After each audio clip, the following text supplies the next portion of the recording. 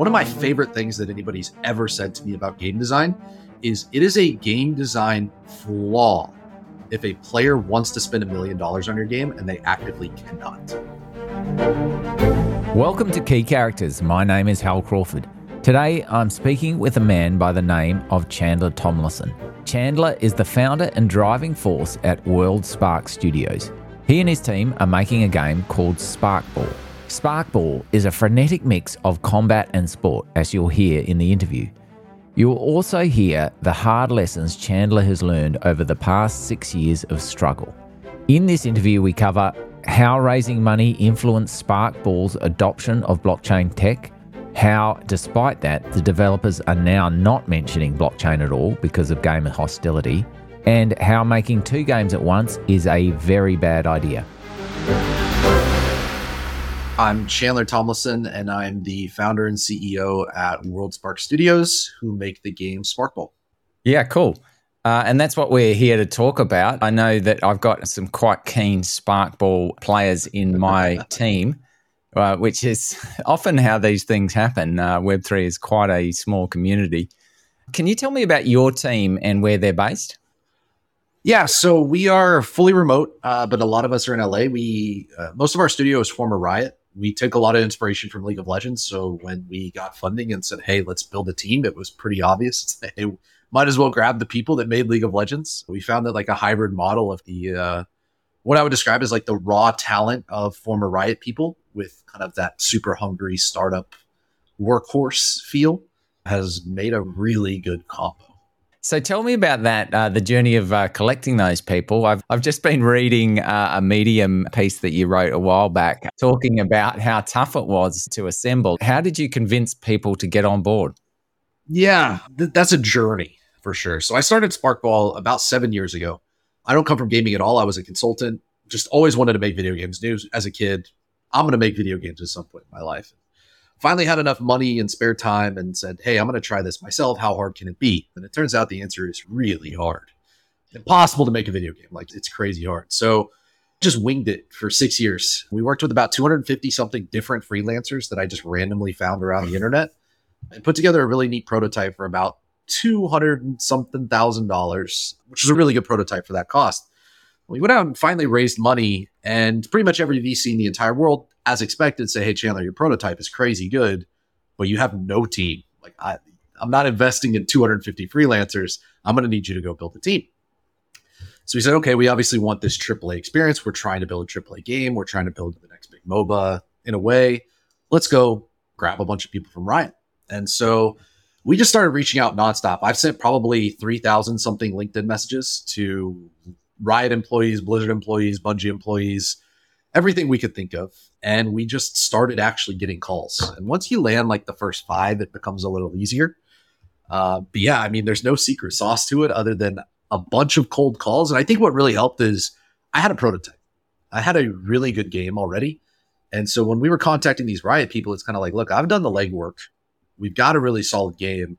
I just need you to come bring it to the next level. And I think a lot of those people saw it as an opportunity to say, hey, this game is rough. It's promising, but it is rough. They just need someone like me to come in and clean it up. And we hired, I want to say 30 something people in 3.5, 4 months. So was really good at recruiting, probably too good. And that's not egotistical. I just mean like it was too fast, too much. And entirely remote as well. You're the CEO and founder, and so you're the center of that hub. Do you find that difficult, a fully remote team? I would say the fully remote part isn't super difficult. I've been remote my entire career. So coming out of college, I was instantly remote as a consultant. Not a lot of people shared that experience. So when the pandemic hit, it was a huge shock for everybody. And I'm just like, guys, this is just normal. And I think what a lot of people struggle with is like time management. I don't have any kids, for example. And that allows me to work 100 hours a week, and I don't mind it. I think a lot of people had that kind of tough adjustment period of you're not being forced to work in a way. And I think we had a lot of people that, you know, unless you have a producer directly giving tasks, here's what you need to do, which is really tough at a startup. I think we lost a lot of productivity, frankly. And I think there are people that are good at remote working, and I think there are people that are not good at remote working. Let's just talk about the game, which I think used to be called Eden Brawl and is now Correct. called Sparkball. I won't summarize it. You tell me what the game is.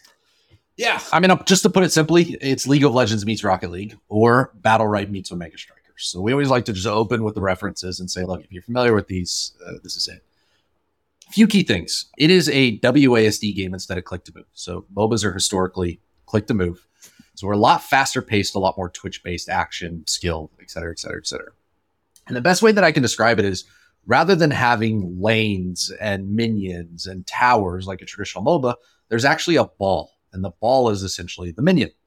So your goal is to ping this ball around, pass it around, work as a team, ultimately to score the ball into a tower, aka use minions to kill the tower, and then ultimately a goal.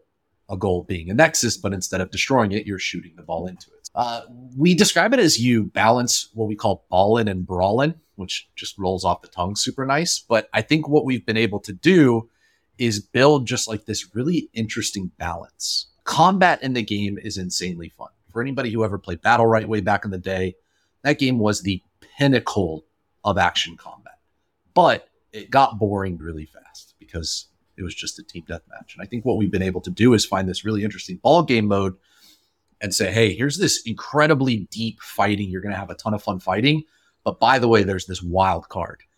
And you're going to have to start paying attention to this ball and you're going to pass it around. And it's going to make fighting interesting every single time. And that's where the depth comes from. So it's the balance of those two things that I think makes Sparkball so addicting, frankly. Yeah, I've watched a few games and it's a mix of sport and combat. That's quite a sort of Roman gladiatorial sort of thing going on. You've got to work out how much the balance between fighting and killing the opposition and then working towards scoring the goal. So that's an interesting balance. Yeah, exactly. And I think a lot of people are like, okay, it sounds like Omega Strikers, for example. And I think the way that I always describe this is like Omega Strikers is a ball game that happens to have combat. And for what it is, it's very well made. I think it's like incredibly well designed. It's a great game. We are a combat game with a ball and completely different angle, and flipping that switch on the way that you think about the game makes an entire world of difference. And in our opinion, that has more depth potential. Digging in on that combat, you can go so much deeper into combat when the ball is just the second fiddle. Now, what's the team using to build the game? We're in Unreal 5. You are? Okay. Yeah. But it's not first person and the view is further away. So you're not seeing the beautiful detail of those models most of the time. Is that right? Yeah. I mean, I think we're a huge fan of the stylized feeling to it, especially given like our lighthearted feel. Like we're very bright and airy and optimistic type feeling. So yeah, a lot of people are like, why didn't you build in Unity for that? But I still think there's this huge advantage to Unreal. It's just whatever you want to do, you can generally do it. Also, if you have down the line, you have plans to build other things, other games within 100%. The same game world, UE5 would be a good idea, I think. Yeah. Now, so the blockchain integration, what is it? Yeah, be completely upfront. It's not a lot. We are firm believers that in order for mass adoption to take place in Web3, you can't put in Web3 right now. I think long-term, the way that we look at it is, look, it's going to be your traditional free-to-play, League of Legends, Fortnite, whatever, and some of the cosmetics are going to be on-chain. Some of those are going to be NFTs to a certain degree. But I think the real key is getting people hooked and attached to the game before you ever introduce that element. What is speculation if there's nothing behind this, if it's literally just speculation? If there's no demand other than speculation, it's not good. And so the way that I always describe this is I'm a hardcore Web2 gamer. I'm not a super huge fan of NFTs personally. I'm not a huge fan of earning or anything around that nature, just personally. The idea of me coming into a Web3 game and immediately saying, hey, by the way, some of our stuff is NFTs, I will turn that off immediately. Regardless of onboarding and wallets and all this talk about infra, I don't really care. It's the idea behind it. It's the optics behind it. But if I log into a game and I play for 3 to 4 hours and I now have a main, if you're a League of Legends fan, you have your main, your favorite character. 3 to 4 hours in, I get a prompt and it says, hey, by the way, you can buy skins for this character. And by the way, some of them are NFTs. I'm like, okay, I'm not really a huge NFT person, but let me go see what they look like. And then I can look at them and I can say, okay, this is really cool. Now I'm on board with this. I think that is how you successfully integrate sustainable Web3. You have to have that audience first. And Our early access weekend last week, nobody even knew we were a Web3 game. And when they found out, they were like, wait, what? Really? But I think that's what we're trying to accomplish, essentially. That's the most gentle on-ramp that I've ever had explained to me for a game that purports to be Web3. And personally, that doesn't worry me at all because the whole distinction between Web 2 and Web 3 I don't particularly like in any case.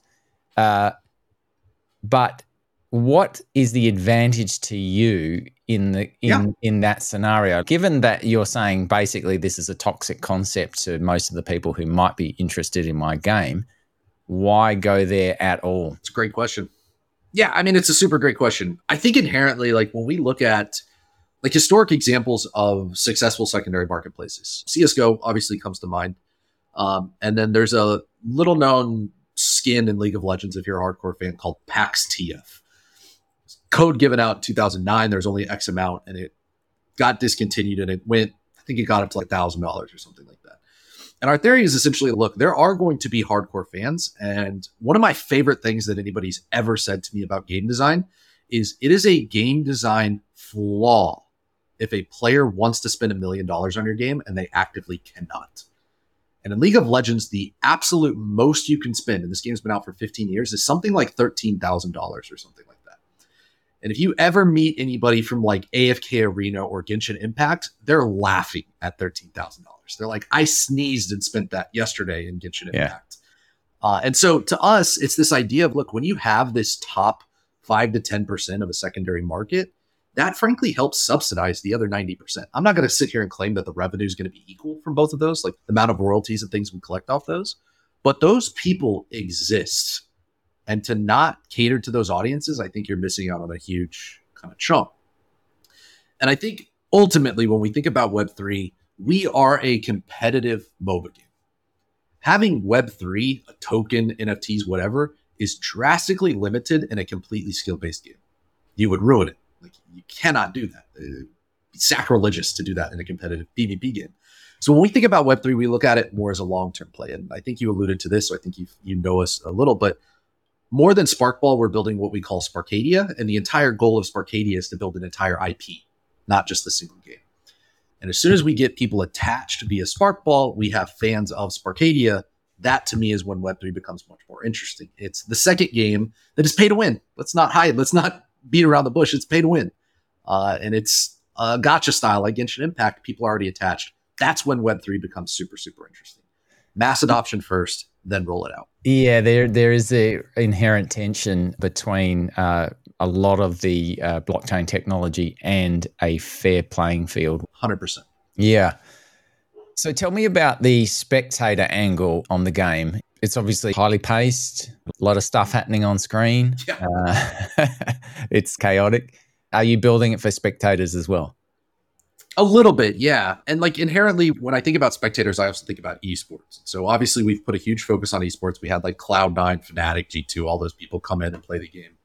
And the one thing that I say all the time is never, ever build a game for esports and never, ever build a game for spectator. You want to build a game that happens to support those things. You don't want to build it for it. Tell me why, if you set out to build a game for spectators, why is that a bad idea? Yeah, it's when you build a game for that. If you're making game design decisions for those things, you're likely alienating a certain part of your audience. For example, like League esports, one of the biggest esports in the world, Valorant esports, whatever, blah, blah, blah. Those games are built for a widespread, massive audience. And yes, there are hundreds of thousands of us that love League of Legends esports. But the moment that the game is balanced around esports or is changed because of something for the spectator, you have made a couple 100,000 people happy and you've alienated the other 10 million that play your game. You want to make sure that it supports esports, but not is balanced around it. And I think what's so great about Sparkball, and you hit the nail on the head because it is pure chaos. Don't get me wrong. If you're watching it for the first time, you're like, what the heck is going on? I think what's so beautiful about it in comparison to something like League of Legends, that I think even like CSGO has almost the same feeling. I don't play CSGO. I still watch it. There's one point of focus, and that's the only thing you need to worry about. In CSGO, it's the bomb. And in Sparkball, it's the ball. And so I think what's so interesting, I always tell this story, is my wife is not a gamer in the slightest. She hates video games. She's We made her do our tutorial, and it was absolutely hilarious watching her do the tutorials. Not a gamer. I've put League of Legends on the living room TV before, and she just says, what a bunch of nerds. This is ridiculous. Like, why do you guys watch this? This is nonsense. And then I've had her watch Sparkball, and she can actually follow it. It feels like a regular sport. It feels like you're just watching soccer, football, whatever on the TV. Follow the ball. It's that simple. I take your point around the single point of focus. It's very interesting. A game like Dota 2, for example, you can have multiple action zones happening at a time. Makes it more difficult to appreciate. So you mentioned that a second game that will have a pay-to-win dynamic in it. Tell me about that game. I'll start by saying this is a long-term plan. Something we learned about the middle of last year is trying to work on 2 games simultaneously is really dumb. Do it. Any indie studios out here listening right now, there's my biggest advice to anyone starting out right now. Focus. That said, games also take a really long time. So this is a 3-4 year time horizon. But ultimately what we're trying to do is what we describe as an ecosystem of games or interoperability where it makes sense. And so the idea is that basically, look, the most fun thing about a gacha RPG is characters. It's what makes all the money. That's what you buy. That's what you spend endless amounts of money to roll and try to draw. If people already love the characters, they're obviously going to love and want to get all of these things and grow attached to these things. So the way that we kind of look at it is, look, we have Sparkball. We have this large mass appeal game that we think everybody from every genre wants to play. We're getting them attached to these characters. We have this absolutely incredible world. We have 2 books out already. We've got cinematic trailers out already. People getting attached to this world. And then we come in over the top with a gacha RPG. Super pay to win. It's a single player. Everybody knows it. And it's something you can do while you're in queue for Sparkball, which I think is by far one of the most important pieces. You buy a skin for one of your characters in the gacha RPG. That skin works in Sparkball and vice versa. And so it's this idea of starting to find these synergies of, look, we're having this ecosystem. We have this audience. How do we get this audience to dive even deeper into Sparkadia?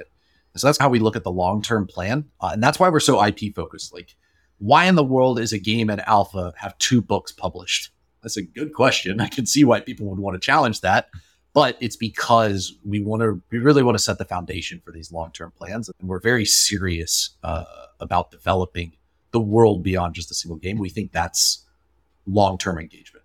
So you have 2 books out. I didn't realize that. Tell me about the books. Yeah, it's called Glowcat and the Art of Timing is our first one. It is 100 chapters, each with 100 words apiece. It's awesome. It takes you like less than an hour to read, but it's really cool. It tells a story about one of our characters. And then the second one that just came out is called Welcome to Sparkadia. And it is like an intro that is, it's like a tour guide. So think like those classic postcard style. And the tour guide is my dog, Max. So it is a golden retriever that takes you around the world and explains things to you and like all the oddities of the world. And he's basically giving you a tour of Sparkadia. So how important is your community to you? Tell me about how you think about that. We are literally still here because of 5 people who were so in love with what we were doing that they motivated me to not quit. Like, I'm not exaggerating. That's how important these people are. And so I think for indie studios like us who don't have tens of millions of dollars to make a game, it's community stuff like that. And I think what's been so awesome, we are not marketing people. We are not like the big, we have 100,000 people on our Discord and it's all this crazy stuff. We can sell NFTs super easily. We're not those people. So when we launched Early Access Weekend, marketing was like our least favorite thing to do, obviously. And I cannot tell you how much it means to an indie developer like us to come out of Early Access Weekend and have like mega fans. Like people are like posting GIFs all over Discord of please reopen the servers. I need more. They've got like the addict type GIFs of us wanting to reopen it. And that's the type of community we want to build.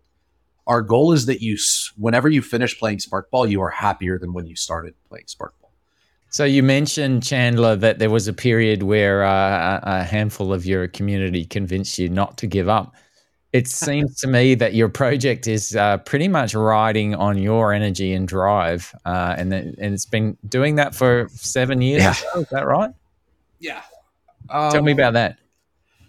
For the record, I thought that I was going to get to Kickstarter or whatever from the prototype after spending about like $30,000 to $40,000. And I thought that it would take me about 2 years. And so obviously it took me 6 years and about 200 something thousand dollars. And this was my own money. I used to have a lot of friends and family members and stuff ask me, they're like, Chandler, how's the game going? And I'm like, I don't want to talk about it. There's no path to success here. I don't even know why I'm still doing this. It's just a sunk cost at this point. I feel like I have to, and I'm contributing half my paycheck to this every month. I might as well. But then you have those glimmers of hope of someone, you make a change and someone really loves it. And you get one new user in who sees a video online and is like, hey, this looks really cool. You should keep going. I'm very interested in your passion for games. Tell me, what was the first computer game you remember playing? Diablo 2, 100%. And I remember playing games, and first of all, I bought it like crazy in Diablo 2. I was like all about the trading and economics of it. But I've never been able to play a game and not think about what I would do differently. And I just knew from the moment I played Diablo 2, I said, I am 100% sure that I'm going to make video games at some point in my life. Has to be what I do. And Sparkball started because I was playing so much League of Legends at the time. And I said, there are so many things that I want to do differently here that I think would make a better game. And I think that's a huge difference. I would like anybody listening that wants to make games is be careful, because making games is not playing games. And I know a lot of people that are super passionate about playing games. I know a lot of people that are really good at video games that would be absolutely terrible at making them. And I think I got really lucky that I think I'm pretty good at like understanding the difference. And I would say probably the biggest key for this, if anybody's, I don't know if I'm good at making games, I am the perfectly average player. And I think that's incredibly important. I understand games well enough, but I'm not super good at them. Meaning the audience that I designed for is 90% of the audience. And the pro players are okay with the decisions I make. The noobs are okay with the decisions I make. And I'm really good at finding that happy medium. Tell me, what is the hardest thing you're dealing with right at the moment? It's a simple answer, money. How much have you raised to date? We've raised about 7 to date. And I am very open and transparent. So if any VCs are listening to this, I'm not like sharing secrets or anything here. We wasted about 4 million of that. Just absolutely wasted. Working on the second game, building out the team too big. Our burn rate got way too high. Productivity did not match the burn rate. Blah, blah, blah, blah. We wasted it. First time founder, made a ton of mistakes. So the game we have right now, we've done for about 3 million. And I think anybody in game development that plays this game and says, you did this for 3 million, that's insane. So yeah, we just need some more money right now. For sure. In retrospect, has the money been the hardest thing as well? 100%. Yeah. 100%. Okay. Yeah. I mean, we were raising last year and we had this belief that, hey, look, we have 30 people from Riot on our team. Fundraising should be the easiest thing in the world, right? And it wasn't super hard, but what happened is we had this giant round queued up. We had 8 or 9 million lined up. Luna crash happened. Yeah. All of that money starts going away. All of it decommits. We did it again. We had another 8 or 9 million built up. We're about to close the round. Everything's looking good. FTX happens. Everybody loses their money and everybody decommits again. So it's just been this roller coaster. But at the same time, like, I don't look back at any of that about regret, because we made huge mistakes. Second game, building the team too big. We made so many mistakes. And I don't think we ever would have realized any of those mistakes had times not been as hard. We could have just coasted along and never known any better. So you had those 2 raises set up and then they collapsed. Was that basically Web3 money? Was that crypto money? Yeah, it was. Because that obviously at certain periods was pretty easy money to get. Yep. Were you always going against the stream of your intuition on that one, emphasizing the Web3 possibilities in the game to get the money? Yes and no. So openly admit, like when we were originally raising, like the first 3 million that we raised, we pitched all the traditional Web2 VCs. Every single response was, hey, crazy cool prototype. This is insane, but you have no team. You're not investable. I'm not putting any money in you. We pitched Web3 and closed it. We were like, hey, by the way, we actually have a game, which nobody in Web3 had. We actually have a game, raised 3 million really quick. And we thought that kind of that trend would continue. There's not a lot of teams with 30 people from Riot building a Web3 game. Clearly, we have this huge advantage. We were way more open to Web3 in that way. And also Web3 was still doing really well. Like NFTs in games actually made a little more sense. Illuvium was out there raising like 80 million in land sales. Product wasn't even out yet. Yeah, I mean, it's insane. So we were kind of like, oh, okay, look, we can still be Web2 traditional gamer focused, but we can at least entertain this stuff. And I think ultimately, one of the big issues with crypto money is gaming investing is a very fickle beast, I guess is the way that I put it. And what I mean by that is it's a very long-term horizon. Good games take tens of millions of dollars to make, and they take 4 to 5 years. And we're already way ahead of that curve because we've been working on this for so long. We probably have a solid 2 years of development is what I'd call it. But you go to a lot of these crypto investors and they're like, hey, when is the token out? When's the token vesting? When am I going to make my money back? And you're like, the game has to launch first, which is another year and a half away. And then we have to make sure we have an audience. We have to make sure that everything's in place for the token and et cetera, et cetera, et cetera. And they're like, oh, I'm out of here then. Let me just go find one of these projects that have sold $10 million in NFTs and I know I can get my money back in 6 months. So I think a lot of crypto investors didn't realize what gaming investing actually was. And the people that are left still doing gaming do, and I think understand it. But I think that was a big hump for us to get over. That's a fascinating series of observations there. And I think you're spot on. The expectation of quick returns on gaming is delusional, I would say. It's interesting to hear you mention Illuvium there because they're pretty much on your telling, making every mistake that you've said don't do. Look, this is no shade at Illuvium at all. I don't know them at all. They clearly have a completely different approach than us. Here's what I would say. Let's say that Illuvium decides tomorrow, okay, we're going to exclusively focus on the game itself, the fun of the game, blah, blah, blah. They have $100 million in the bank that they can do that with. We don't. So don't get me wrong. Like, they technically made the right choice.